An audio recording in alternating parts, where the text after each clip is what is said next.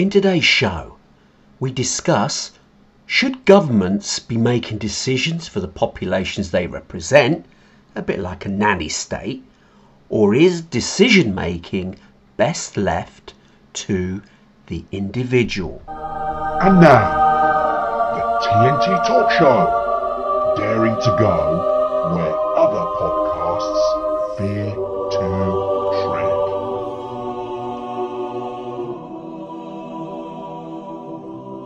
Hello, I'm Tony Fasula and I share the stage with my esteemed friend and colleague, Tayo Boya.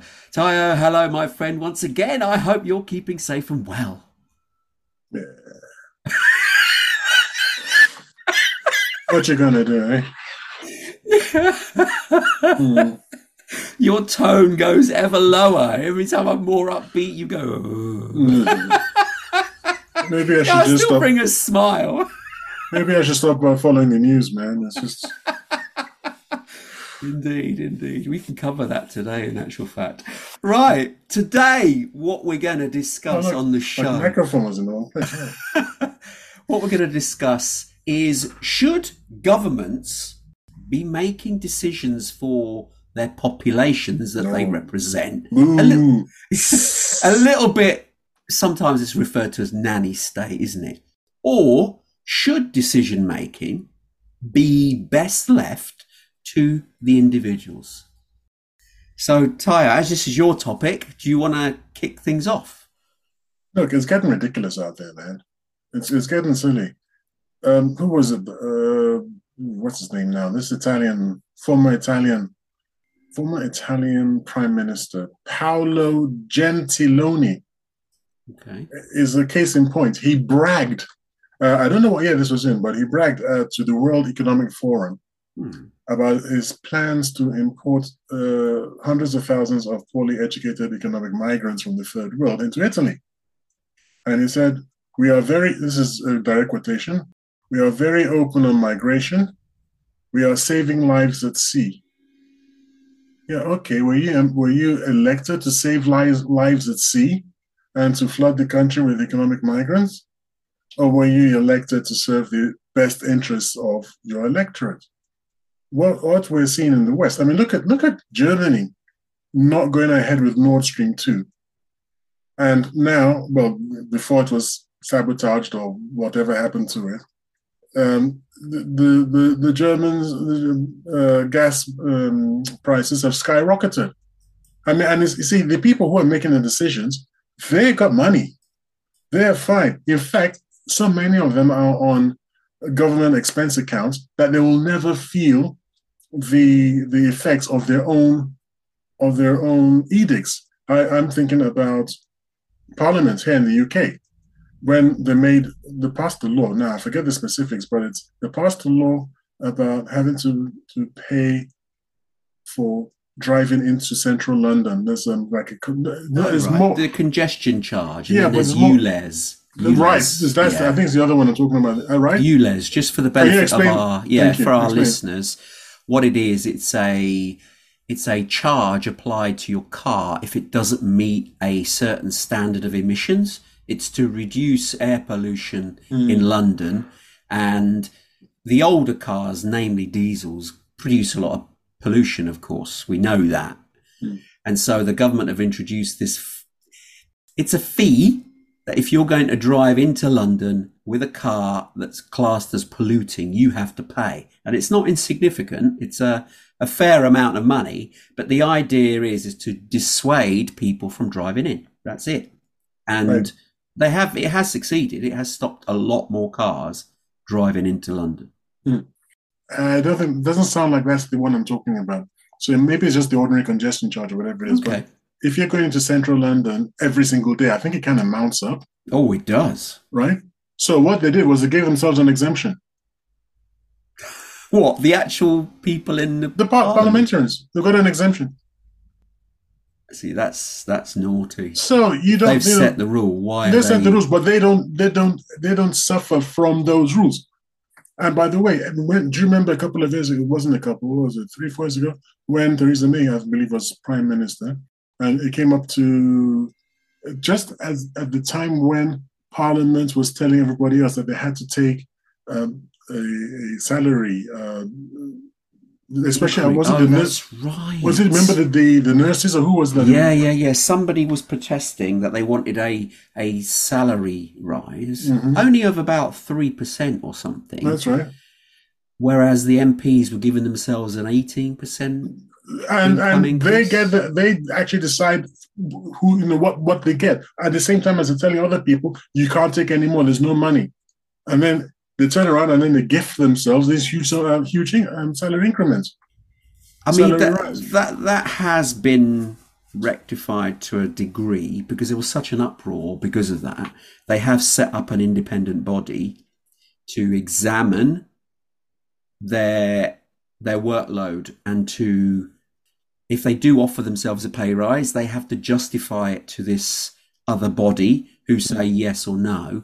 Is it justifiable based on the work level that they're having to put in? So yeah, they have put some extra checks because of, rightly as you say, that uproar that they were giving themselves a huge pay rise and telling everyone else no. It's turkeys voting for Christmas, isn't it? That just makes you, to me, sorry to say, gullible. The people who are put onto that committee they will know on which side of the bread the butter lies. Because if they don't pony up and do what the MPs want, they'll just be very quietly shunted out. I think that's not quite that correct. I think it is a bit more independent than that. The only independent way, which is where it goes back to our topic today, the only independent way is for there to be a public plebiscite where everybody gets to vote on how much we think. So part of the election, every 5 years, whatever it is, when we go to the polls to elect our government, is, by the way, these people are asking for, an increment. How much should it be? And one of them should be 0%. Indeed, and then you can have whatever else you want. You can have it 200% if you want. But as long as one of them is 0, I'm happy. Because if they've not been doing very well, they're not going to get much. And then you count it out and you vote. That way, there's no hanky-panky. You don't need a select committee. You don't need, because I don't trust whoever it is that, whatever so-called checks and balances, they're always finding a way to get around them. Personally, it should be performance-related pay.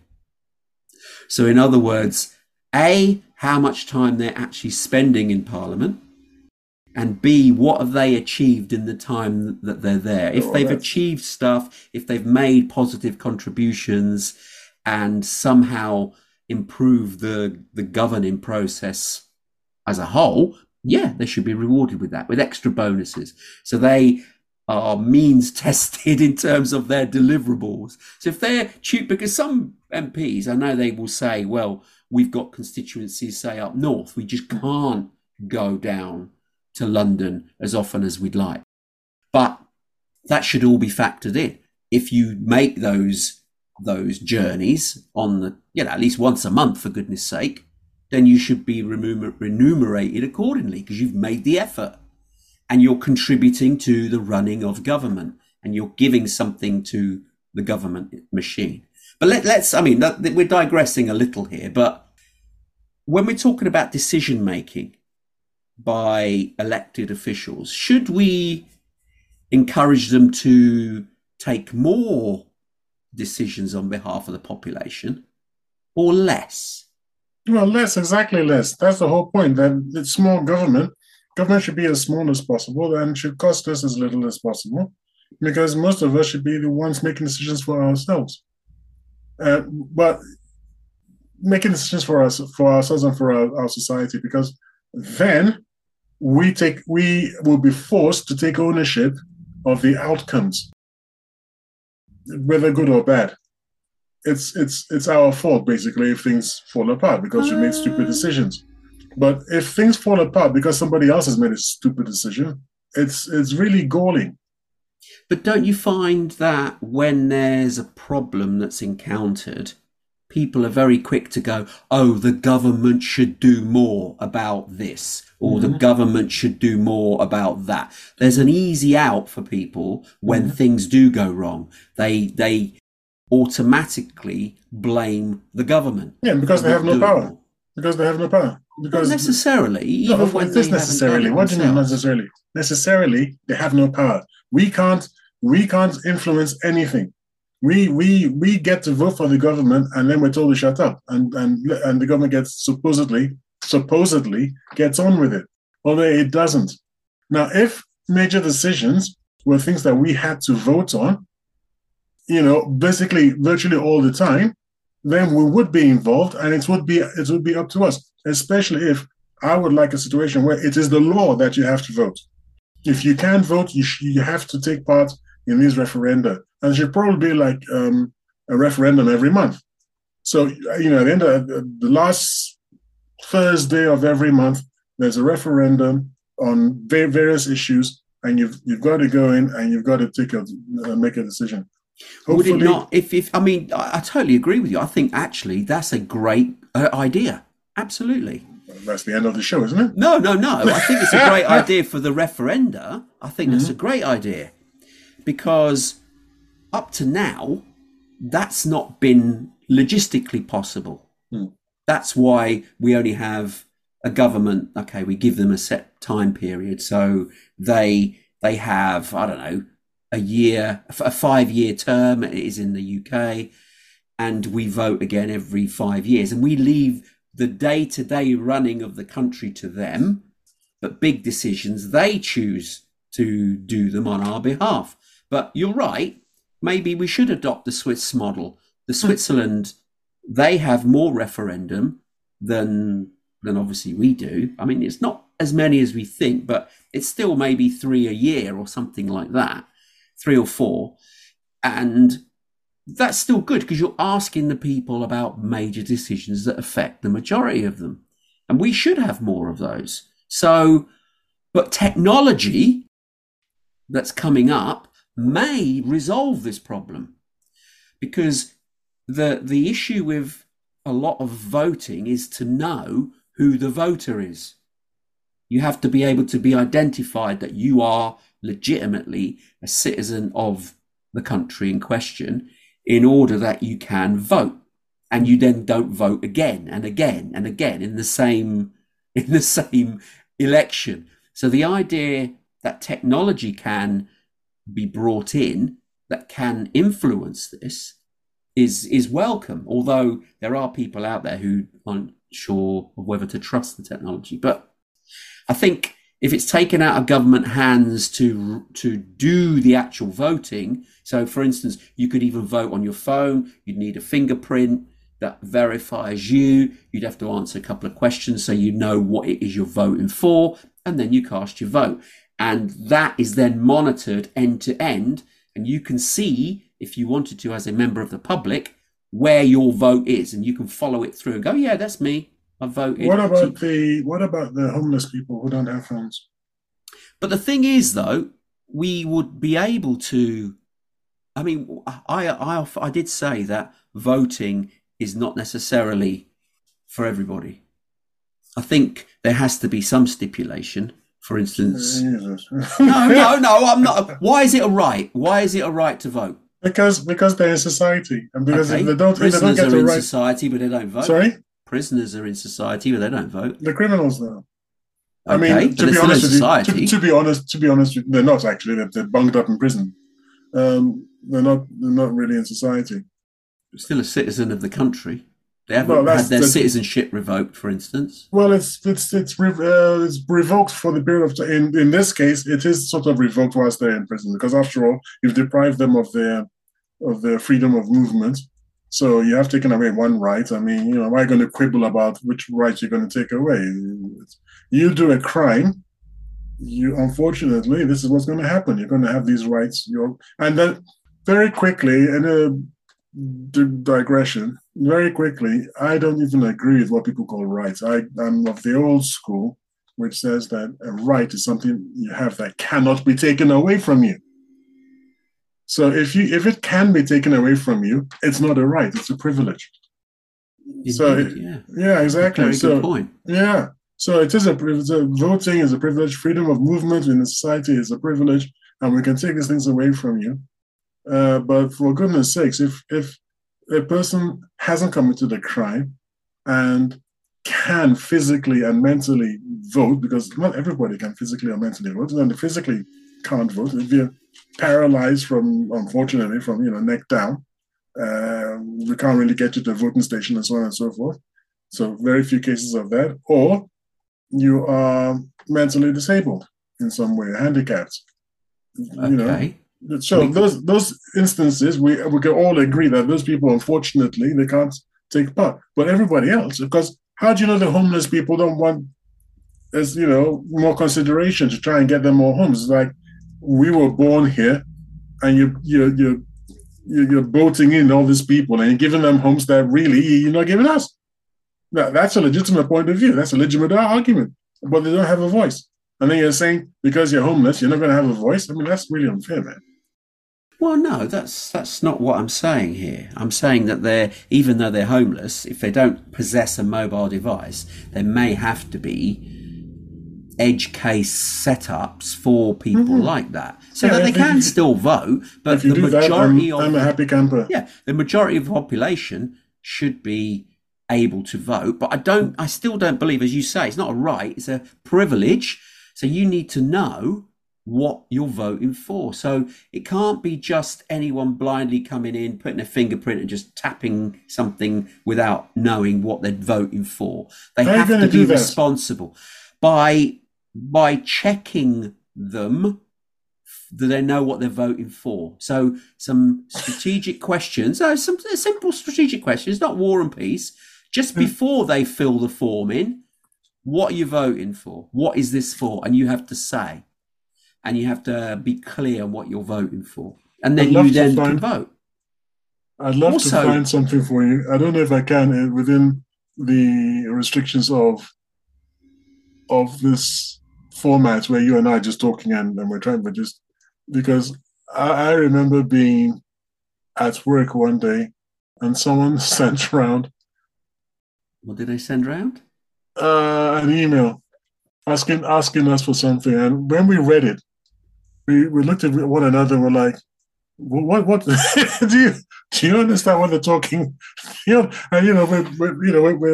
all, not to be elitist or something. This was a software development house, so we were all educated people, and we could make heads or tails out of it.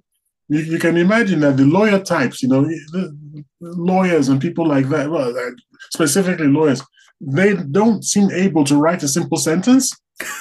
It's they're but so it's busy. Simple for one and not for another. You can't. They try so hard to cover all the edge cases that they end up with this double gobbledygook that nobody can make heads or tails out of. Well, I mean, that's not strictly true. They can do, and there are examples of clear English sites, for instance, that do go out of their way to make things simple. So it's not quite as bad as you're making out, of course. It's always, when you say you're gonna, you see, I never look at your intention, Tony. I called you a Marxist, and I really do think you're a Marxist. You think I'm a Marxist? I really do. I sincerely think you're a Marxist. Maybe you're a fascist Marxist, my friend. How can I be a fascist Marxist? Yeah, one of those weird things that because you sit on the fence, but you face both ways at the same time. So, oh boy, like the Roman god Janus, faces both ways or something. So yeah, this idea that you've got good intentions, but the road to hell is paved with good intentions. You've got great intentions. You really want what is best. But the thing is, you're not learning from history. The thin edge of the wedge is you've got to answer these questions. And the first few times, it will be straightforward. But little by little, the nefarious elements getting in government will make it so that it gets more and more difficult. And they'll start trying to weed people out. Like, if you haven't read certain books, you won't know what the heck they're talking about. No. Well, that is where we'd end up. That's where we end up. If you're not leftist, you won't get what they're talking about because it would have been slanted. I'm sure the questions aren't going to be quite as... Or we will start arguing about the veracity or the meaning of the questions. People will start going, no, those questions are unfair. Oh, well, but why would I know that? Anyway, you ask him about It's supposed to be, should we allow fishermen into the 12-mile zone? And then we're talking about this ecological what of the what. No, I don't even understand. No. That's what I'm trying to say. What I was thinking. That's your intention. That's what you're thinking. Right. I'm saying that what you think and what you expect is not what is going to end up eventually being the case, because there are always bad people who try to use things like you're suggesting to their advantage. That's what I'm saying. Right. What I was going to say was it would be something like, here's a photo. Who is this? And you've got three choices, and they're multiple choice. So you pick who it is. And it will be someone of the current government or the opposition, and you have to name them. It's because that's what you're voting for. So you'd have to at least have some modicum of intelligence to know who you're voting for. And if you don't, then what it will do, not stop you from voting, it will just say, sorry, you can't vote at the moment. Just watch this, watch a couple of little simple videos, and then try again. So that this way, people are informed on what it is they're trying to vote for, rather than blindly turning up and putting a cross on a piece of paper and not knowing who it is for. And that's all I'm trying to remedy. It's just that it gives them that tiny bit of information, so they're making a more informed choice. Now, can you tell me what my objection to what you've just said is? Your objection? No, I'm not a mind reader, so unless you've... I've already told you my objection to it. You've just, again, said... Nefarious people will change it and put someone obscure, and then... They would not just as that. If you start off with this, whose picture is this? Eventually, it won't be whose picture is this. It's whose picture was that, or who's this picture of from blah, blah, blah. And you'll be like, you will be one of the people saying, that's not the intention. That was never the intention. I'm always talking about scope creep. That is okay. Exactly what I'm talking about. I understand scope creep, but if you don't understand it, you've got those questions wrong, the answer's there in front of you. You're asked to watch a short video, 10 minutes. That's it, and it will know when you've watched it, and then you answer the question again, and you'd know the answer because it's in the video.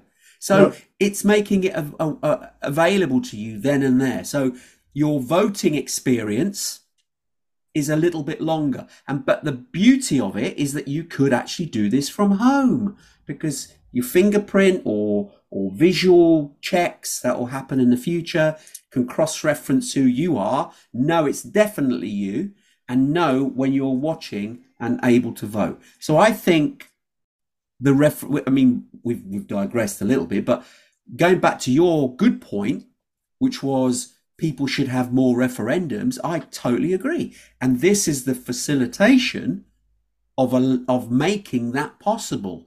So giving people the technology that can be audited at any time, randomly, spot checks, etc., to check the integrity of it, to ensure that the voting is clear and done with all transparency and done properly. What I'm saying is, I can imagine a situation where they say, where the question is, should we increase funding for the NHS? And you would think, what videos do I need to, who is, and then they show you a picture of someone and say, who is this? Now, it's a little tongue in cheek. They say, whose picture is this? You go, I have no idea who this is. Clement Attlee. Clement Attlee? Who the hell is Clement Attlee? And then they go, right. Back in 1807, you watched this 2-hour history documentary. It's like, I haven't got 2 hours, man. What the hell? That damn Tony Pasula and his damn ideas, man. Hanging. What the hell is this? I'm not sure it's going to be quite like that. It won't be in the beginning, dude. It won't be in the beginning. Look at the Brexit vote, the referendum for that. Okay. Now, people went in and voted. There was a big number of people who actually didn't know what it meant. But they did vote because we say it's their right to vote. when in reality it should be their privilege to vote. So if it's your privilege to vote, you should be informed of what you're voting for. But everybody went forward and we voted Brexit, and it was a narrow victory for Brexit. But I don't personally believe that, although the vote went through absolutely fine, I'm not a Brexiteer, I don't believe that the general population as a whole was adequately informed of the repercussions that would or could face the country, and subsequently have done. And look at the incumbent government we have now. Oh dear, don't get me going there. But their decision making should be, I don't know. I mean, have you seen the markets, just for the benefit of our US listeners out there? Non-British. Non-British, yeah. We actually have listeners all over the world. So we do, actually, yes. It's really, really good, actually. But yeah, our non-British listeners who aren't aware of this, our new incumbent government have caused a ruckus in the UK, tanking the economy even worse in times of trouble. But the problem is this could have ripple effect globally. This is why the magnitude of this is not to be sniffed at. It can actually have ripple effects across the globe because of the incompetence of the current UK administration. So we shouldn't be sort of saying, they're a bunch of idiots and leave it there. They're tanking the UK.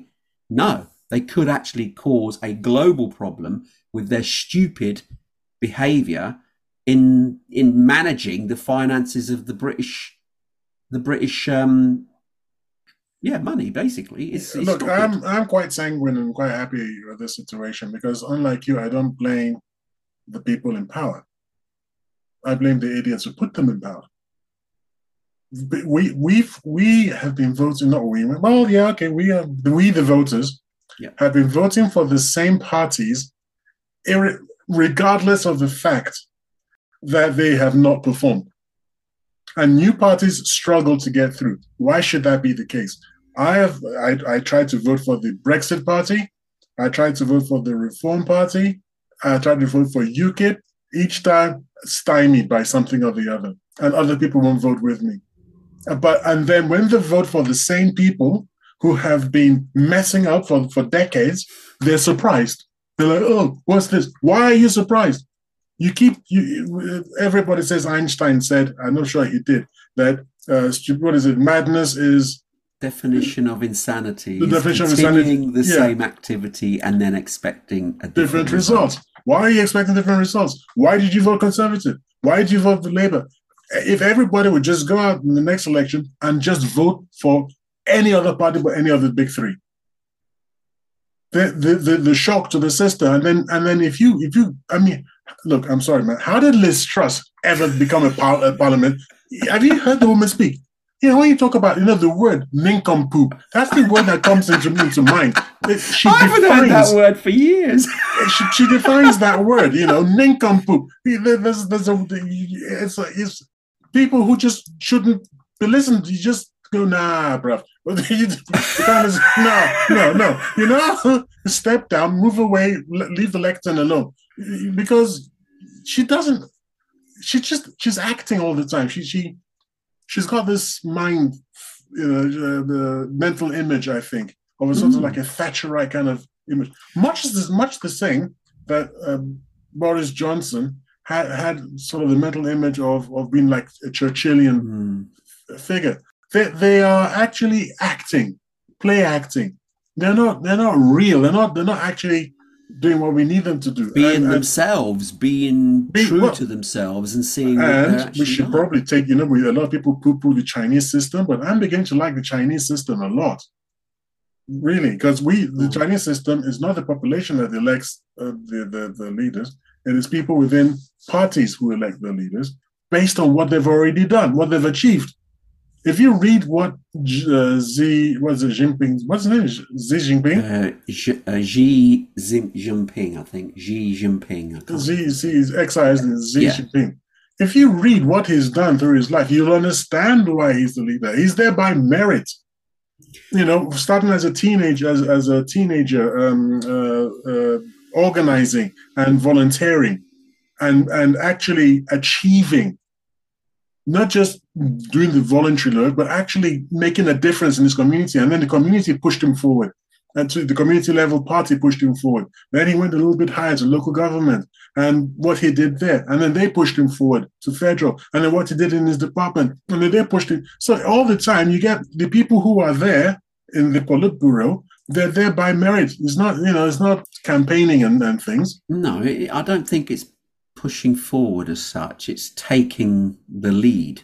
So if you're quite a strong character, you can stand out. That's how leadership. I think it's achievement, because it was what you achieve. If you're a minister for XYZ and you just sort of push paper around and nothing really happens, you're not going to be put forward for the next highest level. You are. That's right. Because if you're a wallflower, you don't get noticed. But if you even talk the talk, that helps too. If you're quite a strong character as a personality, that helps too. All leaders in the world have strong personalities, and that's part of it. So not necessarily. I don't know where you got that information from. I'm just reading what I read about Xi Jinping and about the understanding that others have derived from that example. Going back to Chairman Mao, I suppose, but I'm talking about one before him. He's quite Mao Zedong. No. Was he before? No, he's after, wasn't he? The one before Xi Jinping. Mao Zedong, wasn't it? No. Was he not? Who was before him then? Yeah, an old man. He didn't last very long, but he was truly revered. Oh, right. Yeah, I believe so. I believe it was. Okay, well, so this, whoever it was truly revered, and it was truly revered because of what he had stuck through during the was it the Gang of Four? Do you remember Mao Zedong and the Gang of Four? His wife and two other people who eventually got themselves into hot water. Anyway, the point is that I like that form of leadership where you don't worry about doing things for the short-term gain of the next elections, but you're able to take the long-term point of view. Yes. Part of the problem is this: let's satisfy because I've got elections in 4 months. Apparently, now I'm going to say something here, and I'm going to be very careful how I put it.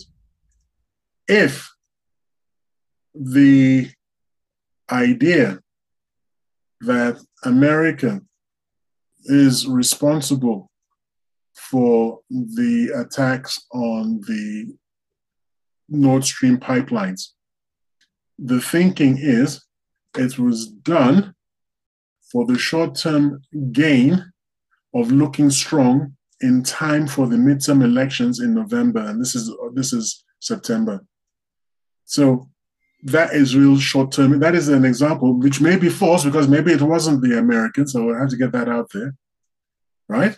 But the idea is that governments in the West who face routine elections do things because that is the timetable that they're forced to do. In fact, you and I were discussing once. Sorry to go on a bit.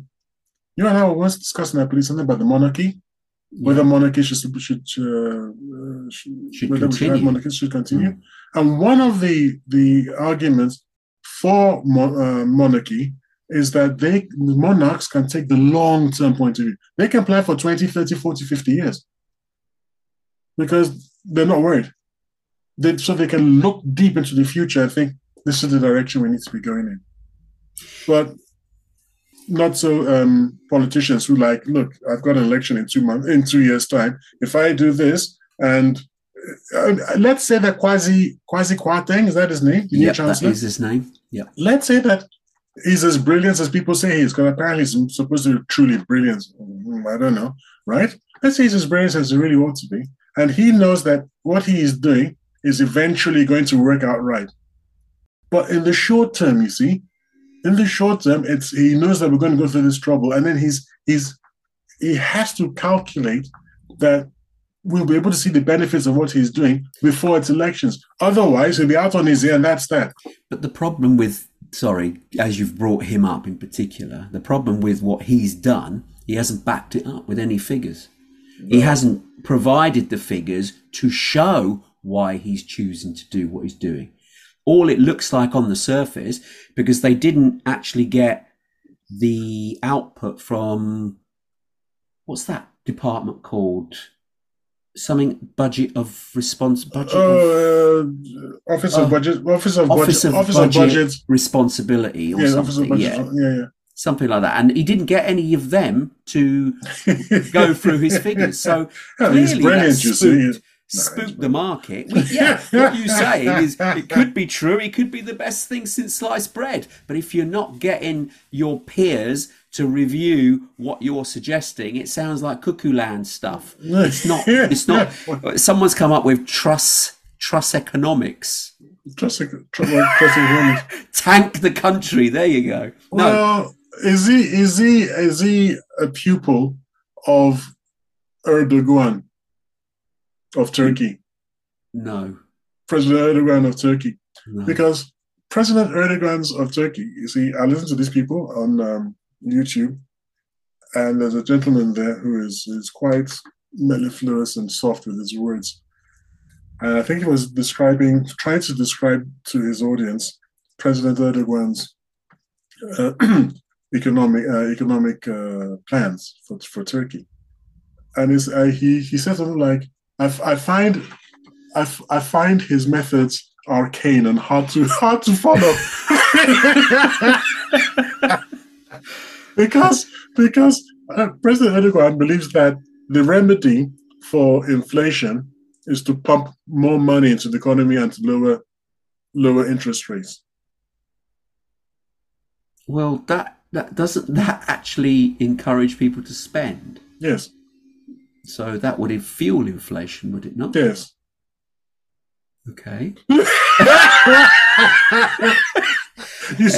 So that's why it's arcane. And that's why I asked you, is this Kwasi what's his face? Is he Kwasi Kwarteng? Oh, I see. From the same school of thought. The same school of thought. There you go. No, but the thing is... Well, hey, why are we laughing at them? I'm not sure. Biden? What about Biden?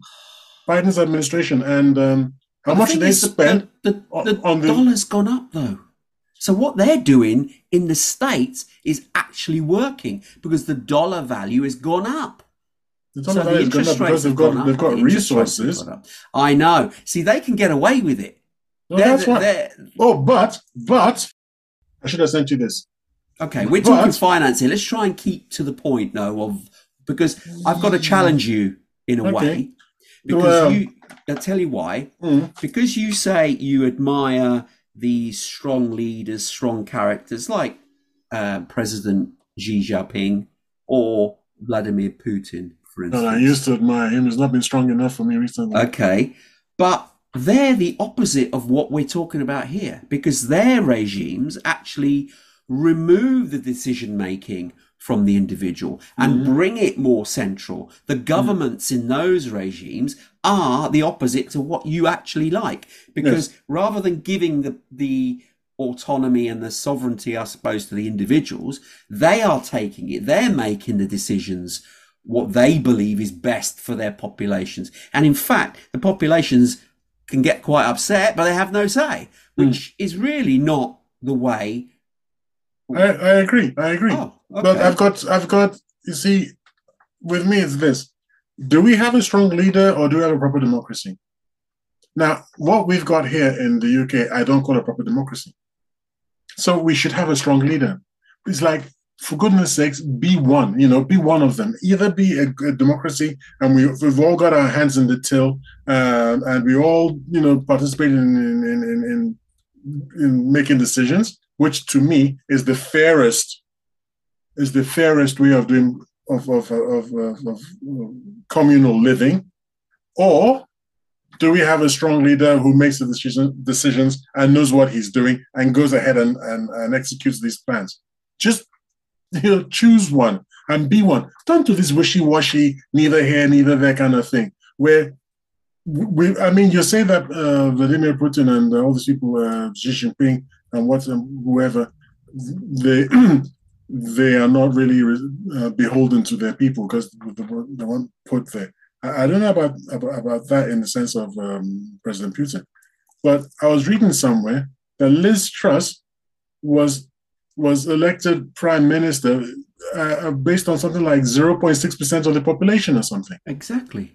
That's what the heck? That's not. That's wrong. I totally agree. So that's so how could then they say God democracy? What kind of stupid democracy is that?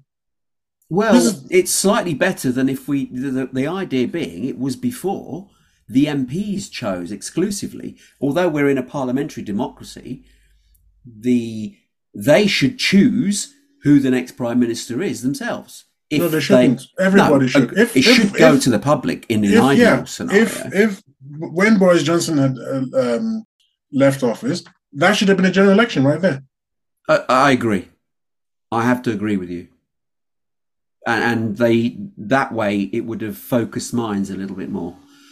But then again, they would have been fearful to get rid of the prime minister, even though he would have been bad, on the chance that they would lose power. So that way you then leave a prime minister who's flawed leading the country. And I think we've had that, didn't we? Didn't we have that with when they were frightened to get rid of, in the end, was it Tony Blair or was it the guy Gordon Brown who took over? When they didn't want to go to the country because they felt that Gordon Brown took over, and it was only him that was put forward. So it was like a coronation, they were saying, rather than this deal that they supposedly had, the two men had, wasn't it? And they didn't want to go to the country because they felt that they'd lose, and they did lose, didn't they? Well, they lost pretty handsomely. Next time, yeah. So I mean, he was a reasonable chancellor, but I don't think he was a great prime minister. Let's be fair. No, I don't know why he wanted to be. A lot of these people, they want to be prime ministers, and then they get there, and you think, well, why did you want to be prime minister? Yeah, well, you want to be president, and then you get there, and then you're of America, and then you get there, and then you're not a very good. It's like, so what did you want to be like Boris Johnson? What did he want to achieve? He just wanted to be prime minister. To do what? He didn't have prestige. Yeah, sometimes exactly. He didn't have any cogent plans. You know, it was like, what were you doing?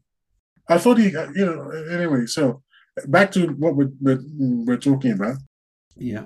Look at how New Zealand. Remember we spoke about New Zealand, and we were talking about because they brought in a law that just basically banning smoking, wasn't it? Yes, but over a longer period. It wasn't immediate. Yes, but it was for a certain demographic of young people.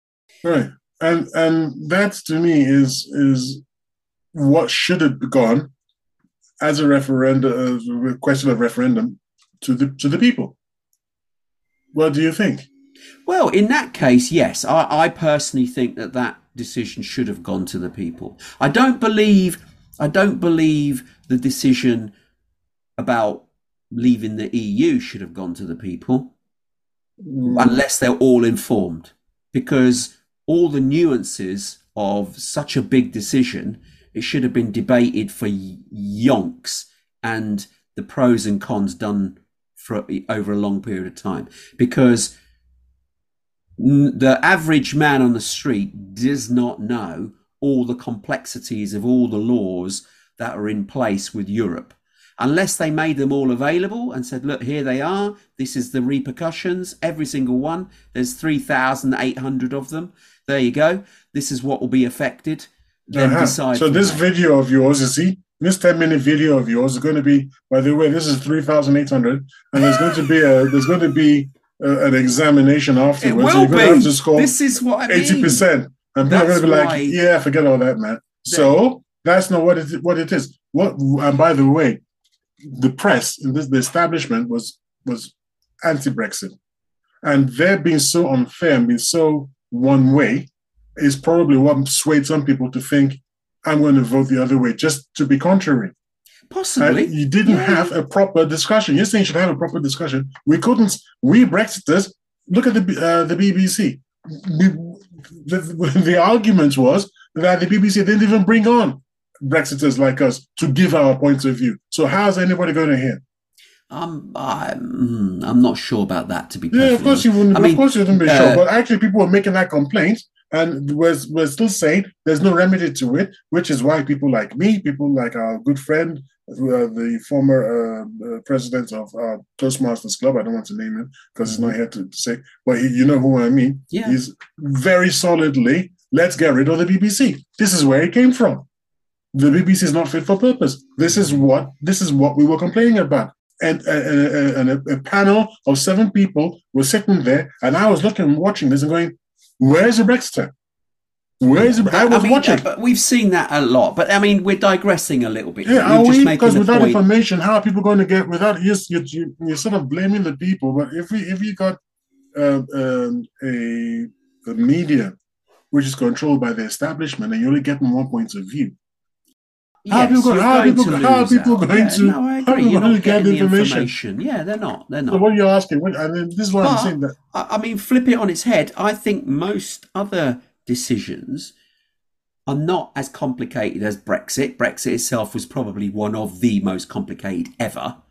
But what could have been made clear is also how the Northern Ireland situation could have been dealt with or presented, or all the other factors. What do you mean by the Northern Ireland situation? Because people not living in the UK will know what you're talking about. What do you mean, the Northern Ireland situation? Well, the border between the Republic of Ireland and Northern Ireland, there's a border there, but it's an open border because the Good Friday Agreement was established, which is an international agreement, to ensure that remains open. So when Britain wanted to leave, they knew that there were certain rules that had to be maintained. So I disagree with that. As you know, we've spoken about this before. We have. But that's not, we don't want to go down that argument now. I'm just giving a point just to explain that part of the Brexit referendum should have had more on that as well. I mean, there's no right or wrong answer. There isn't. It's even now, it hasn't been solved properly. There's still issues in Northern Ireland trying to deal with this the trade that's going on between the two. And the trade is the key, because we're not producing everything ourselves. If we were, then we could say, okay, let's close the border. But we're not. We're not an island where we produce all our products ourselves. We don't. The world is interconnected, so you can't have simple decisions of saying, oh yeah, we'll just leave. It's too intertwined. Sorry. No, you've gone too far. Okay. I said we'll just leave. We won't close the border. We, the UK, will not close the border. Now, what you've done is you've put the onus of everything onto the Republic of Ireland. The Republic of Ireland then has to accept either an open border or close it. Either way, it's not going to be either they leave it open and it's fine with us, or they close it and then it's their problem. You don't have to make things your problem. That was my solution. Yeah, but that's walking away from a Good Friday agreement. It's not walking away from a Good Friday, because we are not closing. We will not close the border. No, but you're undermining the whole program that was put together. I know what you mean by undermining. All I'm saying is I'm not closing the border. It's an open border. Part of the Good Friday agreement was also included to not in any way cause jeopardy to that agreement. It wasn't just to set it up and then walk away. It was not to mess it up. No, I'm not messing it up. By moving away using Brexit, because did you know some of the parliamentarians forgot we had a border with Europe? They forgot. Okay, so like I said, we're not closing the border. Ergo, we are not moving away from the Friday Agreement. Anybody who closes the border will be from their side of the thing, and they're the ones moving away from the agreement. And it's just that simple. We're happy with that. What? Well, why don't we just do it then? Just say we're not closing the border, finish. But we're leaving. But we're leaving. But you have to make sure that the Good Friday Agreement remains intact. You have to ensure that you don't break it. I'm not breaking it. I am not closing the border. So I'm not black and white, because you then bring in food that you've brought in elsewhere. They have food they can't export out because of regulations. We're no longer in the EU. It causes turmoil, and it's still not fixed today. This is part of the problem. Anyway, we're digressing. We don't want to have this discussion. We don't want to have that discussion today. It's not our problem. We're just talking about... We shouldn't have made it our problem. Well, it's not our governments making decisions for the populations. Let's go back to see. I would have been very, if I'd had a voice in that, I'd have been very, we're not closing the border. We don't care what Ireland you don't thinks care. about. You've just said Why it. would You I? don't Yeah, care. I don't. I don't flipping care. Yeah, we're not closing the. No, I don't. And I would vote this way, and then you would vote the other way, and then we will find out what the population thinks, and then the decision will be made, and that would be better than Bojo the clown. Then, in that case, the referendum should have happened with the whole of Ireland, not us. Why? They're not British. Doesn't matter. It's them that's being affected. That's their problem, my friend. But that's Northern Ireland's part of the UK. No, look, sometimes what people do in one country affects another country. That's just the way real world works. We don't have to be goody two-shoes and say they're gonna. Why should they vote in a referendum? They can vote their way. What they can vote to do is they can vote to be sensible, have the open border sensibly, and not try to impose their ideas on us. They can do that. Impose, but hey, okay. They can do that, or they can go yeah, and then close the border. Do you realise that if you did the hard Brexit that you were proposing, then there would have been absolute turmoil in terms of people's jobs, houses, interest rates, supply of food, and you say that was scaremongering. I didn't say it was scare. I didn't say it was scaremongering. I'm one of the scaremongering people. What I'm saying is that we would have gone out, everyone, because the consequences would have been both ways, and would have had clarity on just what these consequences are. Would have had absolute certainty. You have to do a risk assessment of what the circumstances are. Please don't tell me what I can and can't do. You're just lucky that I wasn't in power, because that's what I'd have done. Well, indeed. And then you can do it, because I hate wishy-washy people saying you can't do it. Do it. It's done. Okay. Boom. Okay.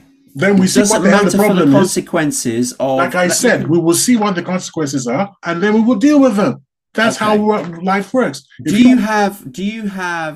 I mean, we're digressing here from the talk here, but do you have life insurance, car insurance, house insurance, any of these insurances? Yes. Okay. Why? What do you mean why? First of all, car insurance is actually the law, so that's why. Yeah, okay. Right? You don't have to have house insurance. Yeah, I think you do, because it's haven't paid. If you have a mortgage, you do. Yes. If you don't have a mortgage, I've got a mortgage, so I have to. Oh, okay. A mortgage. Okay. Why do you think the mortgage companies insist that you have house insurance? Probably so that they know that they can get their money if it burns to the ground. If something happens, yeah, exactly. So the same is you do a risk assessment and you assess. I'm not saying that you never ever do risk assessments. We're talking about the Brexit thing. Yes, so don't the try Brexit to make thing. Tayo universally says universally you don't have risk assessment.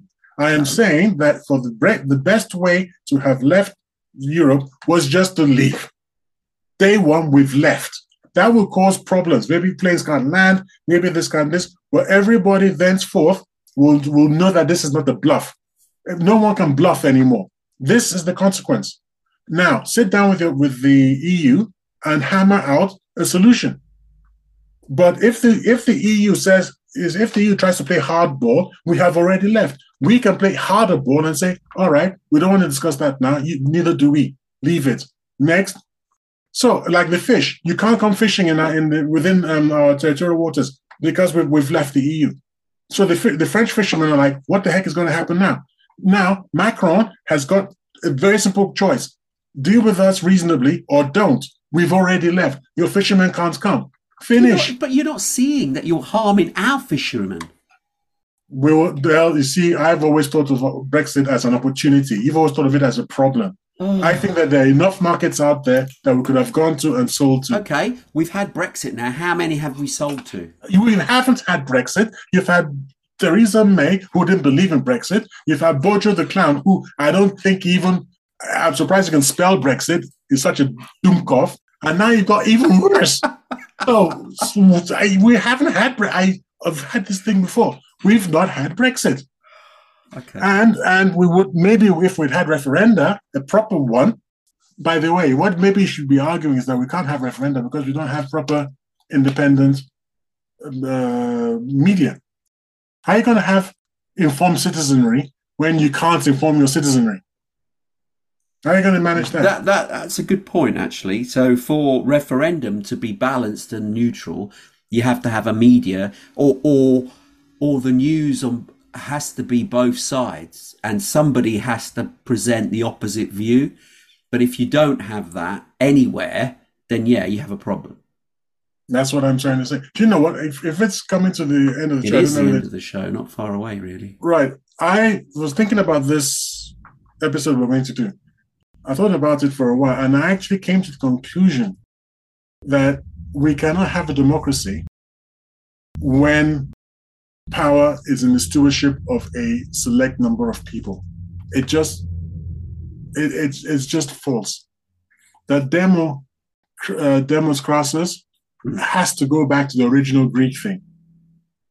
One person, so that everybody has a say. But yes, because the demographic of the country is so big, logistically that can't work. But technology may be able to be. Yes, they have to now employ technology. But in order to do it, based on our discussion now, I've moved away from that, and I have to put an addendum to it. Okay. Not only do we need each individual to have a vote, but we also need a free, unfettered media. So no one can own more than maybe 2% of we certainly can have these giant corporations that own everything. I mean, I think the cutoff is 25. You can have 25%. Yeah, I don't think we can even have more than 2 or 3 or maybe 4%, maybe tops. There's not enough out there that would be sustained. That's the problem. Well, it maybe we just need subsidies and whatever it is, so that even the village newsletter and things like that, they can get the word out. Possibly, but again, that would have to be referendum as well to say whether that is something that's feasible too. So, well, we definitely need that, because without that, we're look. You can't have. Can you have a proper referendum now about supporting Ukraine? No, exactly. We can't, because we're not even hearing the Russian side, because they've been banned. So how are you going to have a proper referendum with people who know what the hell they're talking about? If you don't have a free press, you can't have democracy either. So that's the other thing you can't do. Or you can't have the referendum, so you're taking away democracy. That's what you're saying. Yes. Yeah, it's not true democracy, is it? Nope. Okay, going back to final. I mean, we're reaching the end of the show here. So going back to the point we were trying to make, should the governments be making decisions for their population? Because we didn't even touch on why governments are formed in the first place. Because originally they're there to protect the population from intruders. And what was the second reason? I don't think that was it. Was it?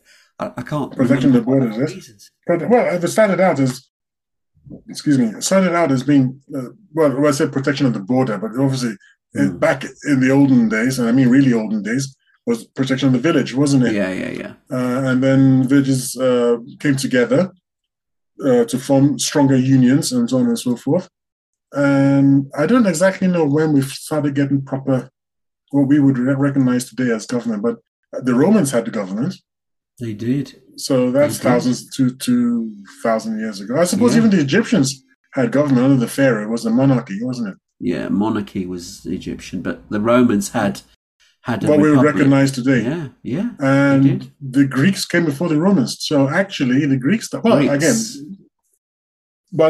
Greek government was like, because they actually elected dictators. Yeah, slightly different. Slightly different. Yes. So the Romans actually had a democracy, didn't they? Until the Caesars came in. They had a sort of democracy, because don't forget that they had slavery and so on and so forth. They did, yeah. Slaves couldn't vote. No. Women couldn't vote, which of course is a good thing, it turns out. And, you can't say. And then I think as soon as women started voting, no. Okay, so what's your decision? Come on, because we're reaching the end of the show here. So should governments be making more decisions? The scope creep. Should Obviously they be like a nanny looking after the population, telling them what they shouldn't do? No. Yes, no. I mean, I believe, well, although I'm going to make a point here, most people nowadays, they've got to such a point that they don't care. And that's bad, because then the government assume, and that's not a good way to be, that if the people don't care, they have to mop it up and sort it out. And that's how they're getting this scope creep, because the individual is so busy living their life, they don't care about the day-to-day running of the country. Are you sure about that, Tony? I think so. Can we look at what Ursula von der Leyen said? And she said, this is a quote. I was talking about the elections that have just taken place in Italy. Yeah. If things go in a difficult direction, I've spoken about Hungary and Poland. We have tools. And this is from Reuters, published on the 23rd of September, 2022. I think we have tools. The tools are tools within the EU, because you're abiding by the EU rules, and that's what they've got. Matteo Salvini. Sorry who's about the Italian on the right. Yes. He said, in response, he denounced her comments and said, "What is this, a threat? Well, respect the free, democratic, and sovereign votes of the Italian people." Indeed, and that is absolutely what they should take into account. They can't be making threats, and that's some of the things that I do dislike about the EU. Yeah, I'm not actually attacking the EU here. I'm talking about when you said that the government functionaries take power and how did you put it? That they take over because the people are bored. Well, the people aren't bored here. The Italians. Well, no, the Italians they were being told, voted for a party. Yeah, but they were being told the right way. Mm. So it's interesting. That's von der Leyen's comment, which is not very good, actually. I'll be honest with you. Didn't like that, because if the Italian public have chosen to vote that way, that's their right. That's the point of being in a democracy. So if they've chosen to vote for the right, they've chosen for the right. But the EU, as part of the club, you've got club rules, and that's what they're sort of implying. So I think her words are a little bit too strong. And obviously Salvini in Italy, whatever his name is, has responded in an equally strong manner. But anyway. Here is a graffito that I got for you for this to end with. Okay. If voting changed anything, it would be outlawed. Interesting final piece. Anyway, with that, we have reached the end of the show for another week.